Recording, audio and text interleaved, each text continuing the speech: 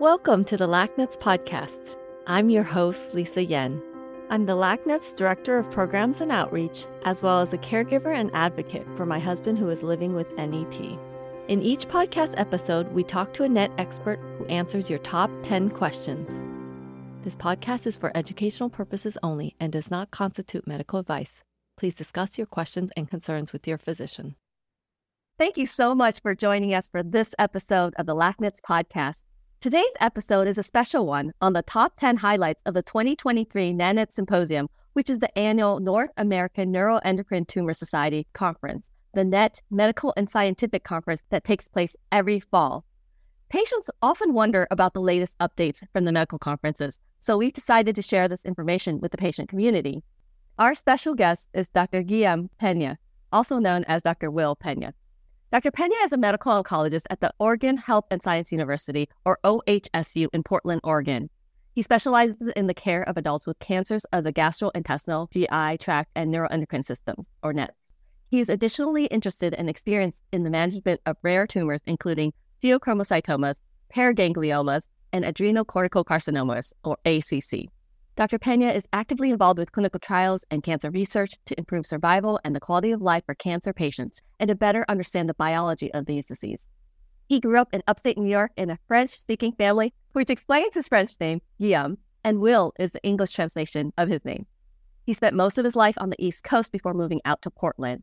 He completed an undergrad at Stony Brook University, attended the University of North Carolina School of Medicine, internal medicine at University of North Carolina, followed by a hematology-oncology fellowship at the National Institute of Health, where he trained under our NANETS friend and Medical Advisory Council member, Dr. Hydira Del Rivero, who is well known to us in the neuroendocrine tumor community and here at NANETS as well. We had a lot of fun doing last year's Top 10 NANETS podcast, and I'm excited to do it again this year.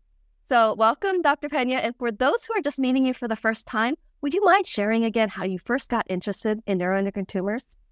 Absolutely. And thank you so much, Lisa, Heather, the whole NANETS community. I'm so excited to have the chance to be here and go through the top 10 again. So my journey into the neuroendocrine tumor world, as you mentioned, really started in fellowship at the NIH and through really a fantastic mentor, that being Dr. Del Rivero.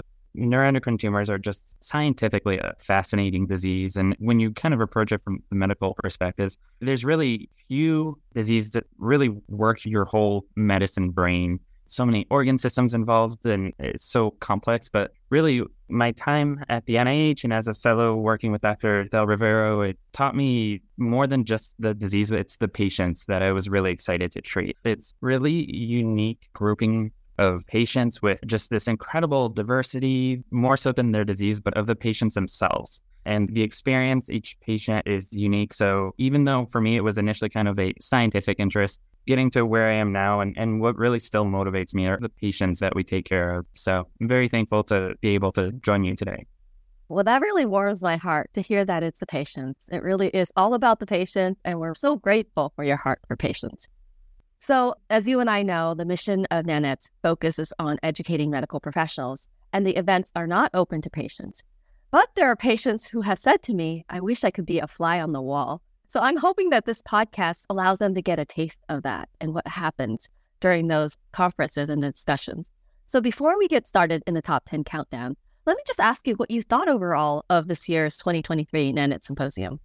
It was a great conference. What are the chances that it'd be 80 degrees in Montreal in October? It was absolutely beautiful, but the conference itself, lots of great information. Whereas last year's conference, when we had this discussion, it was a lot of new data. I found this year's conference we're starting to round out the edges a little bit more. There was a lot of practice confirming data. And along with that, there's a lot of this development of an understanding of the biology, the science underlying what we're seeing in neuroendocrine tumors. So really an exciting conference with lots of data shared. Yeah, so there was more clarity. Yeah. So shall we get started? Absolutely. So I wanted to get started actually with, outside of the top 10 list, just two honorable mentions. I think two abstracts that generated some discussion that I wanted to mention here. So first was out of the University of Iowa, peptide receptor radionuclide therapy improves survival in patients who progress after resection. So this was a retrospective analysis, again, out of the University of Iowa, that looked at patients who underwent debulking resection and then received PRRT versus those who did not. really unsurprisingly, patients who had PRRT at the time of progression after resection did a lot better than those who did not. So this isn't necessarily going to change how we treat patients, but it really confirms that this approach is an approach that works. And in patients who can get PRRT after resection, once resection is no longer possible, that's a really good option for these patients. And then the other honorable mention that I wanted to bring up was a really interesting study by Partelli, many others out of Italy. This was a prospective phase 2 single-arm trial of neoadjuvant peptide receptor radionuclide therapy, Lutathera, in high-risk pancreas neuroendocrine tumors. So really a novel outside-the-box trial where they were looking at, instead of giving PRRT to metastatic disease or with residual disease, looking at giving it before surgery. Now, I don't think that this trial and the results are going to change clinical practice at all, but I wanted to bring it up because we're at the point where we're starting to kind of examine and consider the versatility of some of these really exciting treatments we've developed over the years. Yeah. So 2 trials that kind of go hand in hand. And you mentioned one was retrospective and one was prospective. Could you also clarify what those terms meant? That's a great question, and this is something I'll be bringing up a lot during this talk. When we talk about retrospective studies, we have a set of data, patients who have been treated for a while, and we look backwards. We're looking at what treatments they were exposed to, what did their tumor look like when we started their treatment. It's really a backward look. You know the results, and you're seeing where it came from. Prospective, which is where a lot of our clinical trials that get our new drugs approved, these are looking forward. So you start off with a bunch of patients with a particular disease, and you are controlling the exposure or you're controlling the observations, and you look forward over time. So as you can imagine, when you have to do all this organization work up front, these tend to be much more difficult to get off the ground. But the prospective data is really what ends up taking the ideas that we generate from retrospective data and applying it in a way that we think can work for patients across the board. Is there one that's better than the other? It's a great question, and they need to work hand in hand. When we talk about data generating ideas, most all of that is going to come from retrospective analysis, our experience working with our patients. But when it comes to actually going through the regulatory process and taking these ideas and changing our standard of care, really requires us to prove that these are more than just ideas and that these represent how things work. And so that's where we have the retrospective idea generating, a retrospective forming our thought process, and then prospective is confirming our thought process to apply it to other patients. Oh, that's so helpful. So you picked these 2 as honorable mention. One was looking back, a retrospective look at PRRT improving survival in patients who progressed after surgery from University of Iowa. And the second was looking forward, the prospective single-arm trial from Italy for neoadjuvant PRRT, so going before surgery. So why did you choose these 2 as honorable mention?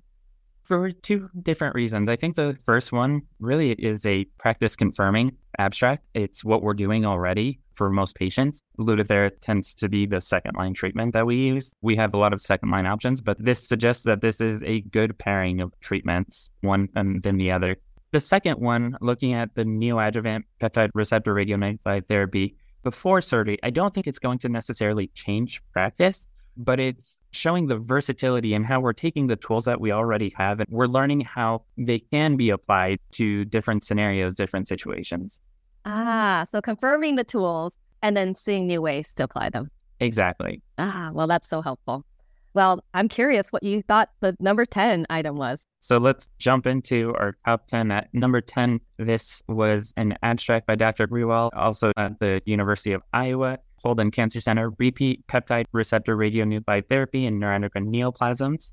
This was an interesting retrospective, so again, looking backwards analysis at patients who have been treated with PRRT previously, whose tumors then have progressed since then, and then undergo a second round of PRRT or retreatment with Lutathera. Similar studies have been reported before, but not outside of Europe. This was exciting because this was the first time that we had some data that was being reported on U.S. patients. It described a total of 13 patients previously received PRRT, about 50-50 actually Lutathera and then older Y90 Dotadoc. But the study showed something that we had suspected, which is that response rates are lower, so the frequency of actually shrinking the tumor. And when we control the disease with retreatment, it doesn't necessarily last as long, but there's definitely still benefit to be had in retreating patients. Even though those rates are lower and it doesn't necessarily last as long, still more than half of patients, 60%, had some degree of disease control where their tumors stopped growing or actually shrunk. And on average, that lasted for almost a year. So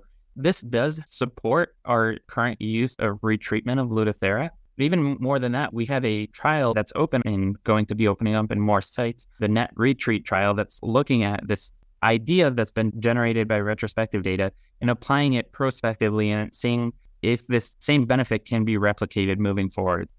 This is exciting. I know this is something that patients often wonder. I've had PRT before. Does it mean I can get it again? How long will it last? Should I get it again? And is it safe? So this is really helpful. And as you mentioned, plug for the NET Retreat trial that I know Dr. Man Chauhan talked about that opened at his site and will be opening in multiple sites. Yeah, absolutely agree. I think anytime there's a chance to participate in a clinical trial, it's both a fantastic option for the treatment of tumors with potentially new agents or new strategies, but also it's advancing our community as a whole. Yeah. That's a really good point. Some people may just be able to get Lutathera without being in the clinical trial. So why go enroll in the clinical trial that is doing the exact same thing or try to seek it out if it's not convenient for a patient? That's a great question. And to a certain extent, we really benefit most from having this robust data that we take patients and we purposefully are looking for what we were talking about before, this prospective data. So I think it's really beneficial because we are able to gather the best data in terms of safety, in terms of efficacy by doing clinical trials and looking forward. Now, completely understand that to this point that sometimes it's just not feasible for patients. Clinical trials are not everywhere. They're not always the most easily accessible if patients need treatment sooner rather than later. But this is a really good opportunity for us not only to learn, but also when we're in clinical trials, we're looking at everything on patients. We're really trying to gather as much information on each individual patient as well. So it's a good option both for the care of the individual patient, but also the community as a whole. Yeah, it's about the community and advancing the field forward and being part of something greater than ourselves. Yeah. Well, thank you for clarifying that and describing how we can be part of a whole, of something greater, the greater good. So what's next on your top 10 list? Yeah. So number 9 is a pilot study of pembrolizumab and peptide receptor radionuclide therapy for patients with metastatic well-differentiated neuroendocrine tumors. So this was the preliminary results of prospective clinical trials by Dr. Siddleman and Hope at UCSF, presented by both of them. And some really important background here is when we talk about pembrolizumab is immunotherapy and immune checkpoint inhibitor. These are really novel drugs that we use in the treatment of cancer. Unlike chemotherapy, where it's directed against the cancer, immunotherapy looks to rev up a patient's own immune system with the goal that it attacks the cancer. Now, these have been really paradigm shifting in many, many cancers, but outside of neuroendocrine carcinomas, immune checkpoint inhibitors have really been, unfortunately, pretty disappointing in neuroendocrine tumors. We haven't seen the same exciting data. So in this context, oftentimes what we start considering is, can we take tumors that seem to not respond to immunotherapies and try to figure out a way to make these immunotherapies work? There's a suggestion that they can be very beneficial. And so this was a small trial, 26 patients, again at UCSF, that looked at combining the standard 4 cycles of Lutathera with concomitant treatment with the immune checkpoint inhibitor pembrolizumab. And this was specifically in grade 2, 3 neuroendocrine tumors with a Chi-67 index of greater than 10%. Wow. I'm really excited that you brought this one up because this is a common question among neuroendocrine tumor patients and the community. What's going on with immunotherapy and does it work and what's the latest in this area? So what did it show? Yeah, so disappointing as it has been previously, it's still worth trying to figure out what combinations, what other ways we may still be able to get benefit in. This is very early reporting of data, but what they described is that actually half of the patients thus far have been on study for greater than 24 weeks and have had actual shrinkage of their tumor.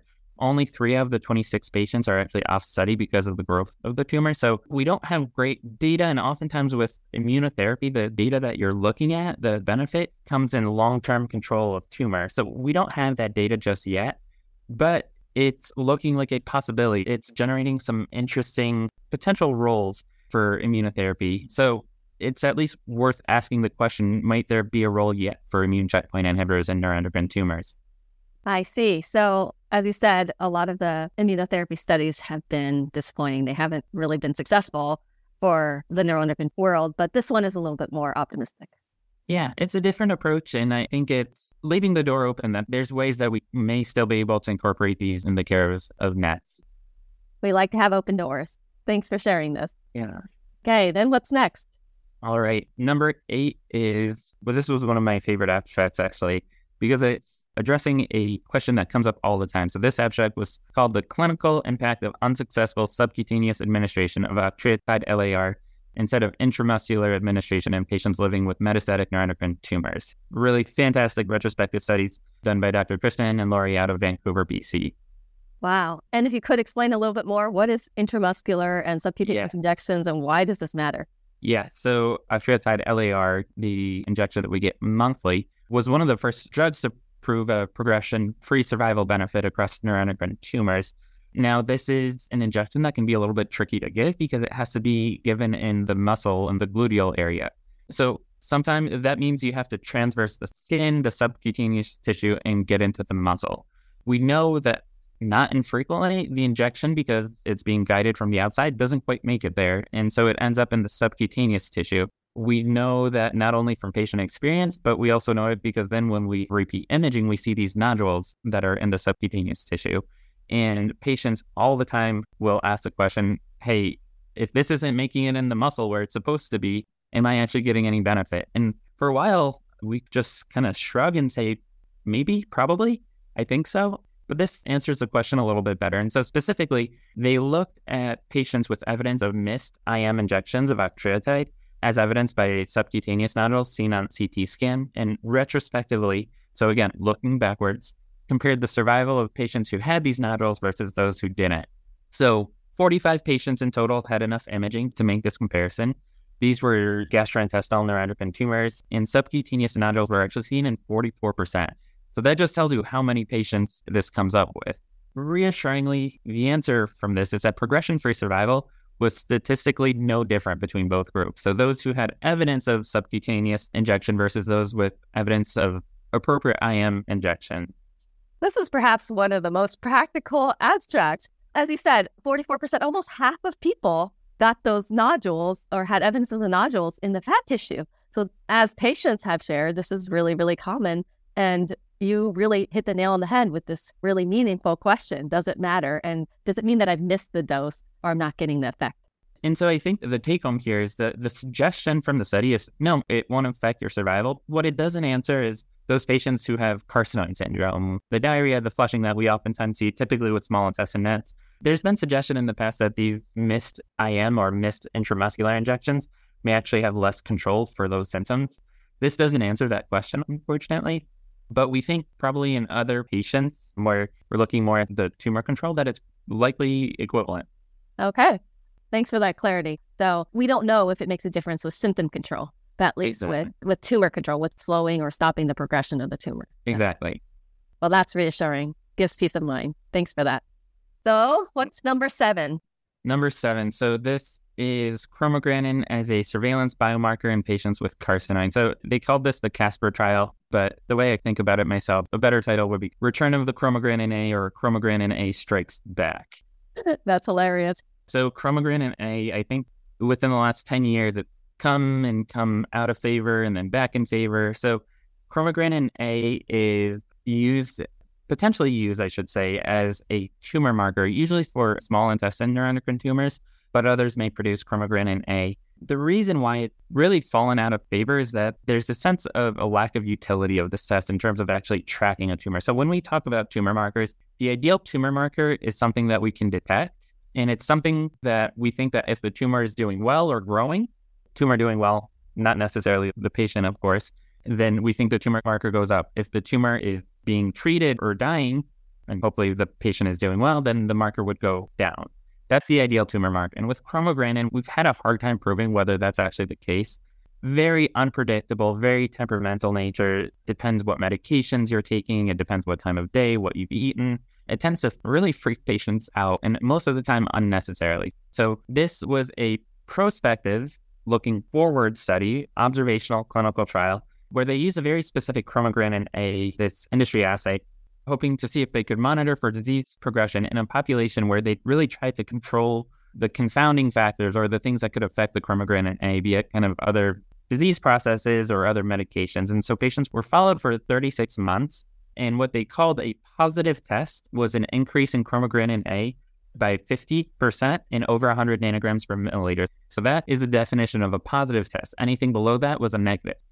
Okay, so if it doubled or if it's more than 100? It had to be at least 100 and it had to be 50% greater than it was previously. At least 100 and greater. Exactly. This is good information that we haven't had very much of before. The short version of the results here, though, is that a positive test doesn't really mean very little. You're kind of a little bit more 50% chance that a positive test shows that your tumor is growing. But there is a potential utility here is that a negative test can be reassuring that the tumor is not progressing. The number reported here is the negative predictive value, which sounds complicated, but it means if you have a negative test, so you don't have this increase of 50% or greater, if you don't have that, then 85% of those patients, if you do a CT scan at that moment in time, will not have progression. So is there a role for chromogranin A in that case? Potentially, specifically if we have limitations on imaging, if we're trying to limit the radiation exposure and we want reassurance, perhaps that the tumor isn't growing. But patients really need to be counseled carefully that an increase in their chromogranin A doesn't mean that all is lost, that their tumor is growing either. Wow, this is another practical abstract, just like the last one where you can give peace of mind for a really frequently asked question. Yeah. So if I'm understanding this correctly, the value of it is in the negative test. Exactly. Not what you would expect. A positive test, not hugely helpful. A negative test, you can feel pretty good that the tumor isn't progressing radiographically, at least. Okay. So it might still raise questions when there's abnormal or higher numbers, but at least with the negative numbers, we can rest assured and have some peace of mind. Yeah, there just really needs to be a good discussion with providers and patients about what to expect with these tests. Yeah, thank you. And that provides a little bit more clarity on how to interpret it. Absolutely, yeah.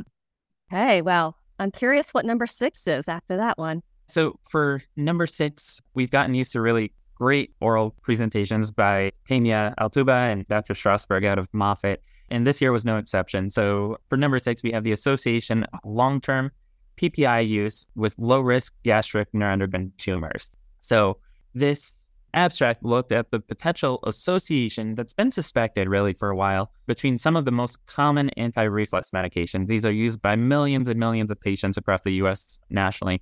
PPIs, it includes omeprazole, pantoprazole, Nexium. They're over-the-counter, so really easily accessible. And the association between the long-term use of these drugs and gastric or stomach neuroendocrine tumors within the population of neuroendocrine tumors is one of the fastest growing subgroups.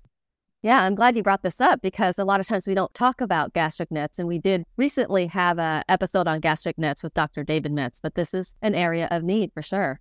Yeah, and it is, I absolutely agree, an area of need, and we're still learning about these different subtypes. And I think this study makes us realize that our knowledge base for gastric neuroendocrine tumors is still growing. So what they found is that in patients with normal levels of the hormone gastrin, so that excludes 2 of the 3 typically thought of types of neuroendocrine tumors of the stomach. But if you look at those patients specifically with normal gastrin levels, long-term PPI use seemed to be associated with a separate subtype of gastric net. So usually we have historically thought of normal gastrin levels. Gastric net is consistent with a type 3, which tends to be more aggressive, higher risk of metastases. But there seems to be a group of these who have had exposure to PPIs for a long time that although they look like type 3, they display much less aggressive behavior and substantially lower risk of metastases. So it seems to be that type 3 gastric neuroendocrine tumors may actually be split into 2 different subtypes here with different behaviors and different risk factors. Yeah. And so with this, the long-term PPI use was with which type of gastric net? So this is, by definition, with normal gastrin levels, it's what we would call type 3, but it doesn't fit the mold of a type 3. There's perhaps maybe a type 4 gastric neuroendocrine tumor that looks like a type 3, but it's within the context of long-term PPI or, again, those anti-reflux medication exposure. I see. A brand new category. Exactly. I know this question came up during the Q&A, and this is something common, right? You're talking about common drugs, these PPIs, omeprazole, Prilosec, Protonix, Prevacid. I know I'm on one. So does that mean I should stop taking it if I'm at risk or I'm worried about developing gastric net? That's a great question. And that exact question and very similar wording was brought up. I don't think that this is a reason to stop taking a PPI necessarily. It is a discussion to have with your physician because oftentimes these medications get started with the intention of them being short-term and they end up being long-term unexpectedly just because nobody thinks of really stopping them and they work. But there's other alternatives. Now, again, I wouldn't suggest making any changes without talking to your doctor, but it is a interesting topic to bring up that maybe these aren't completely without long-term side effects and that we should be considering these as possibilities. And it's always good to have something to remind you to ask questions and advocate for yourself. Always, if you're on a medication for a long time and you're not sure you need it, it's a great question to ask your doctor. And just being aware of the potential risks that we know. Well, this helps to be more informed in our decisions and in what we're taking. And also rest assured that it's not like the other type of gastric NANETS. Yes, and I should say, if the risk was high of the development of these gastric neuroendocrine tumors, considering the millions and millions and millions of patients who have been on these drugs for more than a decade, we'd be seeing a whole lot more gastric NANETS than we are. So I think the risk remains extremely low. Yeah. Do we know how low that risk is? We don't. It's hard to give the exact number, but again, in the context of you probably have 100 million, if not a billion patient life years while being exposed to these drugs. And we're not seeing 5 million patients with gastric neuroendocrine tumors yearly. So you have to assume that it's very, very low. Okay, that's reassuring. So now we're about halfway through. Number 5. Number 5. So this is an abstract that comes out from Dr. Amr Mohammed at Case Western, surgical cytoreduction versus systemic therapy in patients with metastatic gastroenteropancreatic neuroendocrine tumors.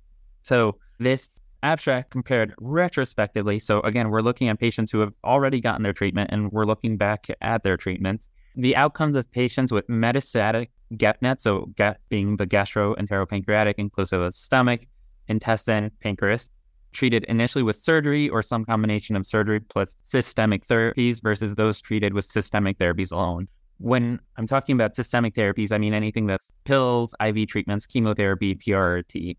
So this is looking at surgery versus kind of these systemic therapies, comparing how patients did with this initial approach to their care. Now, big word of caution to start, and this applies to essentially all of our data evaluating the subject of surgery versus anything else.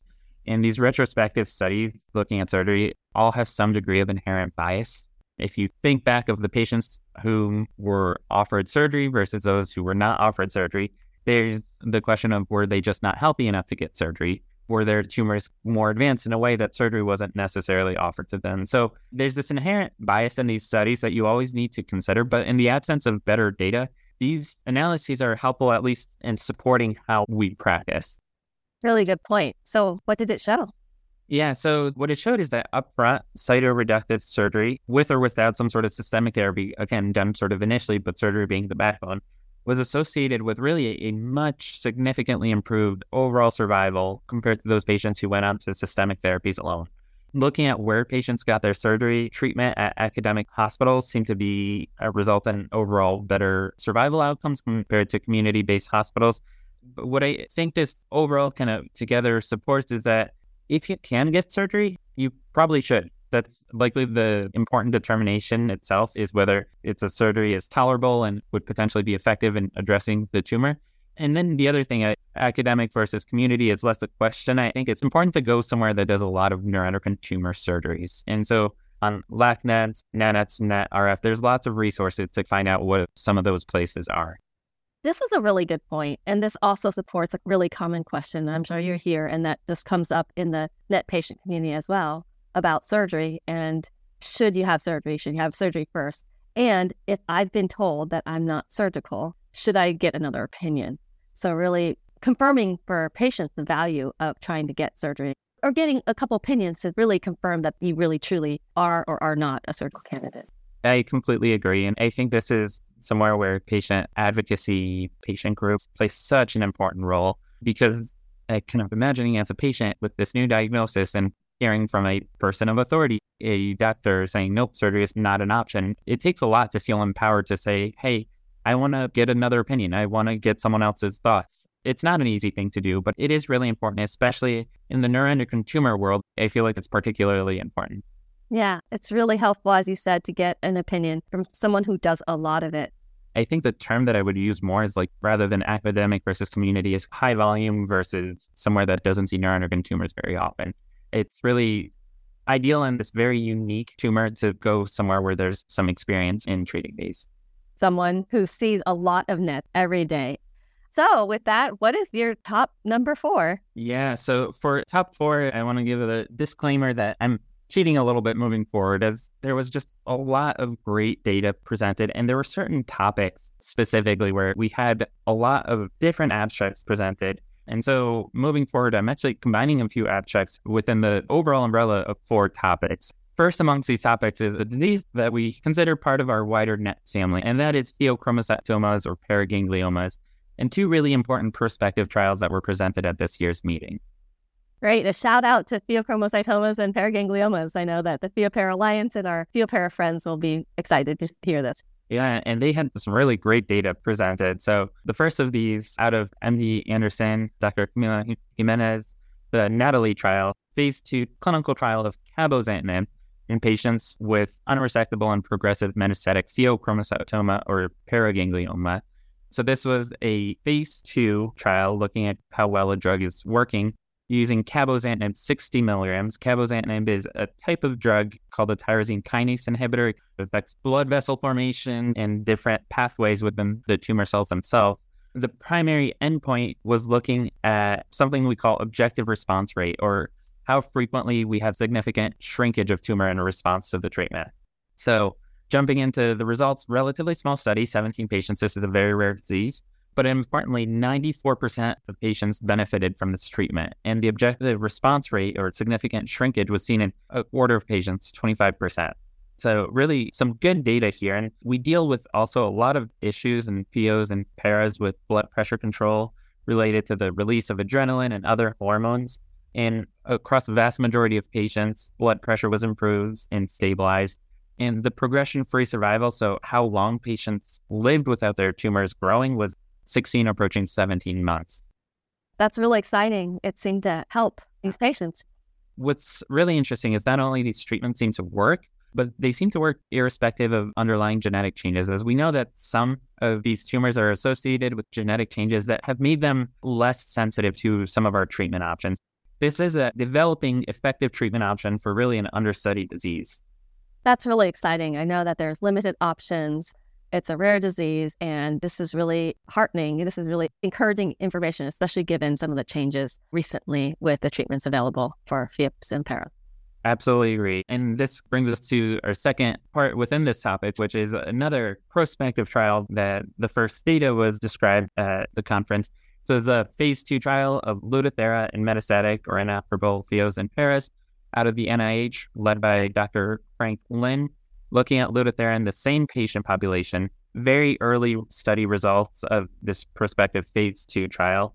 And the primary endpoint was a little bit different than the last trial. What they were trying to look at is, again, this progression-free survival, or how long will a patient live without their tumor growing while they're on treatment on average. And what did it show? So 36 patients evaluated for both safety and efficacy. They included cohorts of patients with those genetic changes that I mentioned previously, as well as those without. And it met its primary endpoint with a progression-free survival across all groups of 21 months. Now, really importantly is they also reported safety data, which is always important to consider whenever we talk about these treatments. And there's this kind of novel concept of this catecholamine release syndrome. So as I mentioned, these tumors have a tendency to release catecholamines, which are stress hormones, adrenaline-like. And this is something that they did see with treatment with Lutathera. And it was actually quite serious in 10% of patients. That at least suggests as we move forward with this treatment, specifically some patients that are higher risk may really require close observation during treatment. So both of these drugs, cabozantinib and Lutathera, it showed safety and efficacy. So it could be a helpful treatment for PHEOs and paras. Yeah, this is a disease that we need more tools in our toolkit. So these are really great results to be getting. Yeah, this is really helpful. As you mentioned, tools in the toolkit. We like that. Okay, so now we're down to 3. What is number 3? So this next topic is pretty hot area of research in the NET world, and it involves one of the things that patients are most concerned about with PRT, and that's the occurrence of blood count abnormalities, the development of MDS, which is like a pre-blood cancer, and AML after getting PRT. So this is one of the main side effects that patients worry about when we talk about treatment with PRRT. So common. I'm so glad you're addressing this. I know last year we talked about it a little bit with some of the abstracts that came out, and the data was a little bit concerning, if not distressing. Yeah, it is. And it's just very helpful as we learn how to use these treatments, what patients may be higher risk, so that we can at least also have these conversations with patients, which is so important to kind of do this treatment journey together and be very upfront when we talk about the potential risks and benefits. The first abstract within this category was a prospective study looking at the prevalence of something called clonal hematopoiesis in neuroendocrine tumor patients prior to Lutathera treatment. This was from Dr. Sanbal, the Mayo Group, and it's looking at this complex topic called clonal hematopoiesis. And what that really means is you have blood cells that are dividing, typically in your bone marrow. And over time, some of these can develop these genetic changes. So these changes in these blood cells don't necessarily cause problems, but they kind of develop over time. And Dr. Sanbal was interested in looking at whether the presence of these changes can predict blood count changes after receiving PRRT. Yeah, I saw this one too, and I was along the poster tour when he was giving the presentation to the poster tour group, and I thought this was really fascinating as well. I'm glad you brought it up.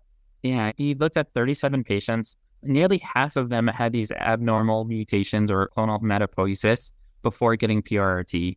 So it tells you it's quite common. These patients were followed for an average of 16 months after PRRT initiation, which isn't a terribly long time, and so expectedly none of them developed MDS or AML. But what he did find is that patients with these abnormalities that were seen beforehand were statistically more likely to experience prolonged low platelets after PRRT versus those that didn't. So it does suggest to us that there may be a role in what's going on in the bone marrow for patients treated with PRRT, that we may be able to detect some of the patients who are at higher risk of complications.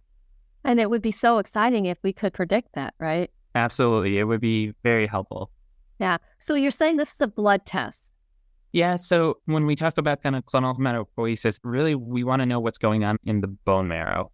Some of these things can be detected via blood tests, but some of these patients actually, after their PRRT, 3 of them underwent a bone marrow biopsy, which is more intensive in looking at the actual place where these cells are being produced. And 2 of these 3 patients had actually developed these changes of unknown significance, as well as mutations that were seen in their blood cells in a gene called PPM1D. So definitely more studies are needed. This is very early, but this suggests that we may be starting to understand a little bit more and carve out the understanding of why some patients are at risk of this and if others may not be. That would be exciting if we could find something out, if we can uncover more information about this and be able to have some predictor. Completely agree, yeah. And so the next abstract actually on this similar topic is also out of Mayo, but this time the colder, more northern one, Dr. Pritzel and Kim. And this was myelodysplasia and leukemia instances after PRRT experienced from a tertiary institution.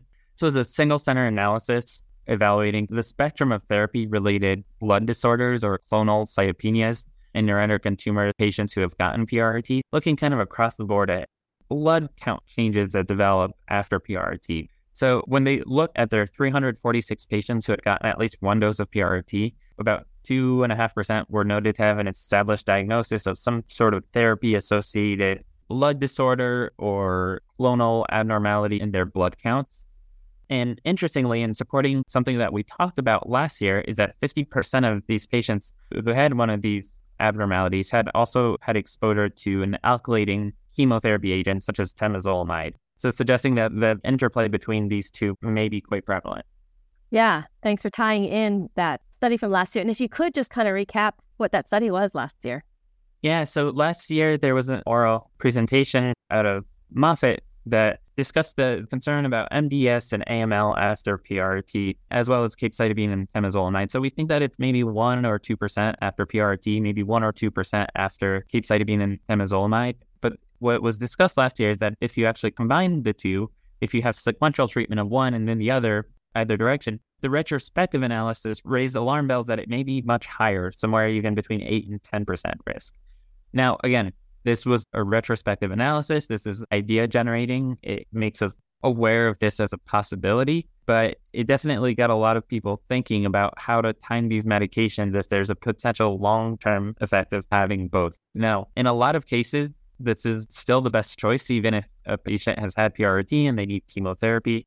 The best choice is still to treat the cancer that exists rather than worry about the one that doesn't. But it just lets us know a little bit what patients may be at higher risk. Really good point. Treat the cancer that exists rather than the one that doesn't. And if you could, I just have a basic question again. What is myelodysplasia and what is AML and what does this mean? So myelodysplastic syndrome and AML are thought to be within the same spectrum of diseases of blood cancer involving white blood cells. So myelodysplastic syndrome has more to do with production of blood cells that seems to sort of slow down, become ineffective. We start noticing abnormalities in certain blood cell types. It can actually progress or become acute myelogenous leukemia. So when one of these cells becomes a little bit detached from its usual growth stimulating and restricting factors and can cause actual leukemia or blood cancer. So myelodysplastic syndrome or MDS, is that cancer in and of itself? It's a great and complex question. It is thought to be somewhere between a precancerous condition and an early cancer in and of itself. It gets really complicated because you have high risk versus low risk, and you have a lot of treatments for MDS that don't involve chemotherapy, but then it's a spectrum of disease, really. Yeah. Okay. So going back to these abstracts, I know the last one you were talking about the possible predictors with that phonohemopoiesis. I heard them say CHIP in another presentation, but the CHIP test. And then this one too about the experience from Mayo. Yeah. So this is just our understanding is just developing more, both of potential risk factors beforehand, but then also understanding a little bit more about what it can look like afterwards as well. So what are some of the genetic changes that we see? What are some of the genetic changes after PRRT specifically? And trying to figure out what those pathways are. And are those something that we could potentially address in the future? Yeah, I don't know if you described this, but how long did it take to start seeing those changes? On average, from the second abstract that was presented, the median time from first PRRT to the development of some sort of hematologic malignancy or clonal cytopenia with this abnormality in the blood counts for a prolonged period of time, 18 and a half months. Now, the range is huge, from 8 months to 42 months, but within a couple of years after treatment, it is likely the time period that we see this. Okay, so knowing to be aware of when it might show up. Mm-hmm. So Dr. Pena, this sounds a little scary to me as someone supporting someone living with NETs. What is the take-home message you want me to take away from this? It is scary, but it's also defining a problem that exists. So this is the case of having more information is better. As we start learning what patients may be at risk, what screening might be needed, and what are the pathways. So for current patients, as we're already thinking about this, it teaches us what to look out for and how to best surveil patients. But for patients in the future, as we start learning what are the risk factors, are there combinations of drugs that for some reason maybe don't play as well together? Can we somehow avoid those for as long as possible and go down a different pathway? Especially as we develop new drugs that work through different mechanisms, are there ways of dividing treatment up to minimize the potential interactions of drugs over the long term? As you said, how to use the tools in the toolbox. Exactly. Yeah, as you said, rounding out the edges, bringing more clarity to all of us. It is. And I don't think any of this is worth causing panic or alarm because it's more we're just trying to understand why this happens and figure out how we can help the most. And are there things that we can do for patients now and in the future? Okay, so if you were my doctor, you're telling me not to get too into the weeds about this. Exactly. This doesn't change any of the risk factors that were talked about before treatment started. This is just defining what those things look like better. Okay. Well, that's reassuring, and thanks for putting it into perspective. So what's number 2 after that one? Number 2. So number 2 is on a different topic, but also a big topic of research right now, which is about grade progression in tumors. There were about 5 or 6 abstracts dedicated to this subject. It just tells you it's something that a lot of people are looking into. And when I talk about grade progression, what I mean by that is that neuroendocrine tumors are really a unique tumor. There's just not many other cancers where people can have this for 20 years. And sometimes what we see is a tumor that's been behaving a certain way for a long, long time that starts behaving a little bit differently. And what we've suspected for a while is that if this behavior changes, that maybe the grade of the tumor may have changed as well. From if it was especially a lower grade tumor, that it may over time become higher grade. Doesn't happen that frequently, but it is really a topic of intense research right now. Okay, so while it's rare, I know this is something the patients are also very concerned about. Yeah, and it tells you that we're dealing with a somewhat moving target sometimes. Now, this moving target moves over years and years and years, but we're learning more how to track these tumors and that they can change. So jumping into the topic, the first abstract was out of Dr. McLaughlin and Heft Anderson at Mayo. This was transformation of low intermediate grade neuroendocrine tumors into high grade morphology. This was a retrospective analysis looking at patients initially diagnosed with lower grade disease who transformed into grade 3 neuroendocrine tumors on subsequent biopsies. What they found is they had a total of 25 patients who actually underwent this transition. Of those 25 patients, the overwhelming majority were actually pancreas neuroendocrine tumors, so 70%. What they found looking at these patients is that patients who went from low or intermediate grade into grade 3 neuroendocrine tumors, so maintaining the neuroendocrine tumor pathology, most of them, almost 90%, had grade 2 disease. So it was a transition from grade 2 to grade 3. Much less common was grade 1 to grade 3. But in the very few patients, the 6 patients where they transformed into a neuroendocrine carcinoma, it didn't really matter whether it was grade 1 or grade 2. It's very infrequent across all groups, but about 50-50 whether they had grade 1 or grade 2 disease initially. Wow. So this looked over like 23 years, a really long period of time. Yeah, over an extensive period of time. And it just tells you that there's not that many patients who transition from low intermediate grade into grade 3 or above. Okay. And what was the take home from this particular abstract? I mean, the take home from here is that when they looked at the outcomes of patients, when this transformation does happen, unfortunately, the outcomes match more the higher grade disease. And so what's really important for us as providers is that when we see this transition, that we need to say that this is the new grade that we're treating. But this is just something to be aware of. If the tumor has been acting one way for a very long time and all of a sudden we start thinking it's acting a different way, maybe worth rebiopsying, reevaluating what we're dealing with. Recognizing when it's time to sprint. Exactly. And the next study that actually pairs well with this first one was a poster by Dr. Stephanie Wang and Dr. Emily Berglund at UCSF. This was predictors of low to high grade progression in pancreatic neuroendocrine tumors. So really looking at a very similar topic here. So this was a retrospective analysis, similarly looking at 66 patients who were initially low grade disease for whom we had multiple biopsies available. And 23 of those 66 patients, again, this is a small subgroup of patients where we have lots of biopsies, 23 of them showed progression to high-grade disease. And then they tried to look back, what are some of the factors that may have predicted this transition from low-grade to high-grade? And there were really 3 that came out. And what was that? So those 3 were patients that had this transition from low to high-grade were significantly more likely to demonstrate some heterogeneity on their initial dotatate PET scan.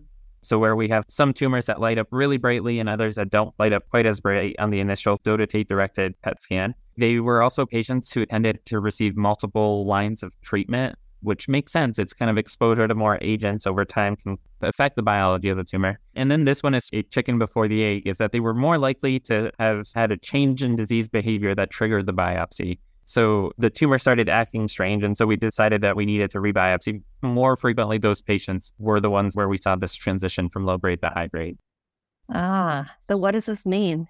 Yeah, so these results as a whole at least suggest that the behavior of these tumors that we see as we go over oftentimes many years, if not decades of treatment, the behavior of these tumors can tell us a little bit what are the risks of this grade progression occurring. Again, conforming and helping us have a better understanding with regards to the actual management of patients over the long term. Yeah, you mentioned heterogeneity. Can you explain a little bit about that and why that's important? When neuroendocrine tumors have been the poster child for a lot of advancements in the cancer world, then dotatate PET scan was really one of those big ones. The idea behind a dotatate PET scan or a somatostatin-directed PET imaging is that we have imaging agents that are able to home in on the somatostatin receptor, which is expressed by many neuroendocrine tumors, and light up, showing us really specifically where the tumors are. Now, neuroendocrine tumors, what we see is the lower grade, grade 1, grade 2, tend to have higher expression of the somatostatin receptor rather than high grade. So when we're talking about the heterogeneity on a dotatate PET scan, patients who, when they undergo their dotatate scan, they have some tumors that light up really strongly, showing lots of somatostatin receptors, and other tumors that don't light up quite as strongly, that show significantly less. And so that's what we mean by heterogeneous, or this mixed imaging presentation, versus homogeneous. If everything is lighting up, those showed a lower association of the transition from low to high grade. And what does the heterogeneity mean? So some spots are really bright and some spots aren't so bright. What does it mean about the tumors? So it's thought to reflect the density of these somatostatin receptors on these tumors. And since we think the more these neuroendocrine tumors, the more similar they are to the original neuroendocrine cell, the more somatostatin receptors they will have. It gives us some information about the behavior of the tumors in that regard. Thanks for explaining that. So a little bit more information about how to predict the behavior of these tumors that are changing. Absolutely. And again, so much of this treatment oftentimes is a marathon, and we get to know our patients so well, and we get to collect all of this information over a prolonged period of time. It helps us to start learning what are some of those pieces of data that should prick our ears, get our attention going. That's something that we need to change to a sprint. Yeah, the more we know, the better we can make Exactly. this decision. So Dr. Pena, the last two, number 3 and number 2, there were a lot of hard data there, maybe some heavy pills to swallow. So I guess before we move to number 1, what would you say the take home is from there? Yeah, so we're learning more information, and we want the good news along with the challenges that we're facing so that we know what those challenges are and we can start working on addressing those challenges. We're learning what those challenges are so that we can move forward on addressing them. But the good news is we're moving forward in so many ways in both addressing those challenges and addressing some others. So a lot of cause for optimism as well. Well, I hope so. And with that, I'm very curious what you have for number 1. Yeah, so for number 1 is another topic of a lot of interest. And this is considering the use of a treatment class called tyrosine kinase inhibitors, inclusive of the oral medications sunitinib, lenvatinib, and cabozantinib. We both had some very interesting data presented at the conference, but also kind of feeds into some other exciting news that we have here in the neuroendocrine tumor world. And before you get into those abstracts, could you explain again what the tyrosine kinase inhibitors are? Absolutely. So tyrosine kinase inhibitors, these are, of course, a mouthful, so we can shorten them to TKIs. These are drugs that target both the blood vessel formation into tumors, but also affect multiple pathways within the tumor cell itself. Generally, these are oral medications that are taken daily most commonly, and they affect both those mechanisms for tumors in terms of affecting tumor development and growth.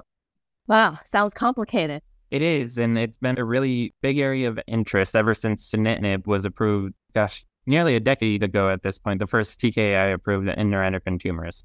And so if you could clarify, are these chemotherapy drugs? So that's a great question. These are not chemotherapies. These are really targeted therapies. We have a specific pathway or mutation or otherwise that we are sending in drugs to really target and affect that pathway. These are outside of the chemotherapy world. These are targeted drugs. So very different side effect profile than chemotherapy. Okay, so not chemotherapy, targeted agent, class is called TKIs. Sunitinib is not new, and we're talking about some new additional pills. Exactly. Sunitinib's been around for a long time, but there's a lot of interest in using these newer, updated versions of TKI. So the first abstract is out of Mayo Clinic, Dr. Riley Schnell, Dr. Heth Anderson.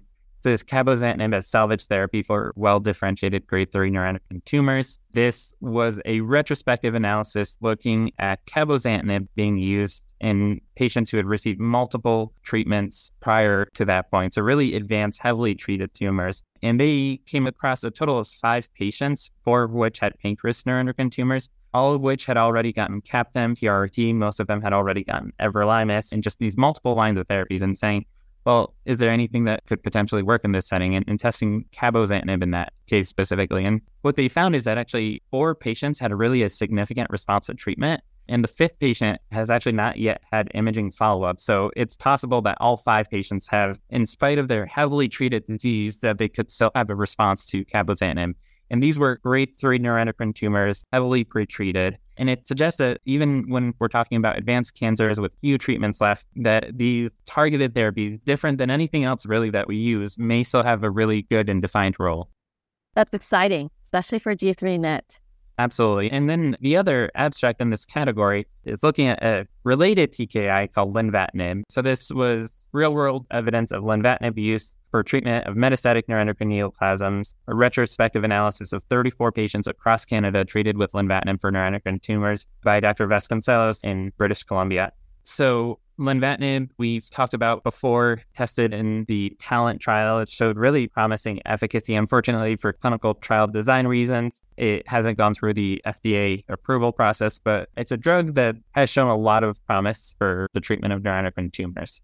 Yeah, we like drugs that are showing promise. So why did you choose these two as number one? I think one piece of the second abstract that was important is the TALENT trial actually used 24 milligrams of lenvatinib, which is any provider who uses these medications will tell you that's a difficult dose to tolerate. But the median initial and maximal doses of lenvatinib used in this trial were 12 and 12 milligrams, so half the dose. But what they found is that nearly 90% of patients had either disease shrinkage or stabilization with the treatment with lenvatinib, and a median progression-free survival, again, the amount of time living without the tumor growing, approached a year. It was 10 months, and this was very much real-world data across clinics, academic and non-academic, and seeing how well it works. The reason why I picked these as number one is that they're very timely, as we recently had data coming out of the CABINET trial, looking specifically at the first drug I talked about, cabozantinib. The trial was recently stopped because of positive results, which are very exciting because it was also looked across neuroendocrine tumors, pancreatic, non-pancreatic, and anywhere. The data was shared recently at ESMO, and we're hopeful that this is going to go through the regulatory process and be another option available for neuroendocrine tumor patients in the future. This is really pivotal, right? Could you explain again what the CABINET trial is? Yeah, so the CABINET trial was looking at cabozantinib, a prospective trial compared to placebo in patients with neuroendocrine tumors, and really inclusive of a wide range of neuroendocrine tumors. So it's a really well-designed multinational trial that is looking like the results are pretty good at this point. This is really, really exciting. As you know, Dr. Pena, I had the privilege of being able to attend ESMO and hear the results live and interview Dr. Jennifer Chan. And I can tell you, it was a packed room. Everyone's cameras out. It was like one of the most anticipated sessions of all of ESMO, and the energy was just electric. I can imagine. Just really fantastic data that a lot of people have been waiting for a long time. And she shared that the trial's been open over 5 years, multiple sites, multiple centers, about 200 patients. So this is a huge work, right? A phase 3 trial. Mm-hmm. So the kind that we are looking for when we're looking at really getting the best data. So these big trials only come out every few years. So it's always something we really look forward to. And we're very thankful for all the work and the patients who participate. And as I mentioned at the beginning, these clinical trials are how we move things forward. Yeah. And it's exciting, you said, right? It's for a wide range of NETs. So that includes lung. Yeah. People always wonder about lung, and different grades as well. Yeah. So you said this is really exciting. There's very few big trials and big announcements like this. What makes this so big? I think one of the biggest things is what you just mentioned, is that they looked at cabozantinib across neuroendocrine tumor types. I think one of the things that's really most exciting about this trial is the versatility and how inclusive this trial was. So often we have trials or treatment regimens that are limited to, be it pancreas or gastroenteropancreatic or otherwise, and this really is potentially offering a treatment with data across all the neuroendocrine tumor subtypes and patients who may have a few other treatments available. So I think this is going to potentially be a game changer, which is great. Yeah, it showed safety and efficacy, even for those who are heavily pretreated, up to 7 lines of therapy. And it's one of the benefits of when something is its own class of treatment, a targeted treatment versus chemotherapy versus PRRT. It's really addressing the cancer in a very different way, which is a big positive. A game changer because it addresses it in a different way. Yeah. So what's next? What should the patients be waiting for next? Yeah, there's a lot going on right now. And I think last year we were pretty excited talking about the CABINET trial that was going to hopefully give us some information. Now we have alpha emitter trials that are open nationally. Here at OHSU are just about to open the RAISE Bio trial looking at the alpha emitters. There is the retreatment trial with Lutathera that's opening nationally. I just think the number of trials and the number of approaches to treatment are just expanding, and it's a really exciting time to be involved in this. Yeah, lots happening, lots of excitement, lots of hard work and dedication. Absolutely. So what would you say that patients could be hopeful for? There's a lot to be hopeful for. Whereas we would have started 10, 15 years ago with very few treatment options, where we're at now, we have many more treatment options and we have more coming down the line. That remains a need, and it's a need that's being addressed. But now we're really learning, how do we use the treatments that we have? what is the order? What are certain patients that may be at risk for some of the side effects of the treatments that we have? Starting to not only have the toolkit, but also learning how to use the toolkit has been a big advancement. But I wouldn't leave it at that because the toolkit is also expanding rapidly, probably more rapidly than any time in the past. So there's a lot of things coming down the pipeline, and it's an exciting time to be involved in this. Yeah, a clearer, expanding, more robust toolkit with lots of people working to expand the toolkit. Yeah. Well, thank you so much for sharing the top 10, for joining us again, for clarifying all this, for all the work you do in this field as well. We really appreciate you. We appreciate you bringing this information to us in such a clear, easy to understand way. Thank you so much for having me. It's always a pleasure to be able to join. Well, we really appreciate it, and we look forward to maybe having this session again next year. Yeah, we'll be coming from Chicago this time next year. That's right. Well, thank you so much, and I'll see you next time. Thank you. Thanks for listening to the LACNETS podcast. Go to our website, lacnets.org/podcast for episode transcripts and resources. We want to thank our podcast supporters, Ipsen, ITM, Advanced Accelerator Applications, Crinetics, and Tercera Therapeutics. For more information about neuroendocrine cancer, go to www.lacnets.org. LACNETS depends on donations to bring you programs such as this podcast. Please consider making a donation at lacnets.org/donate.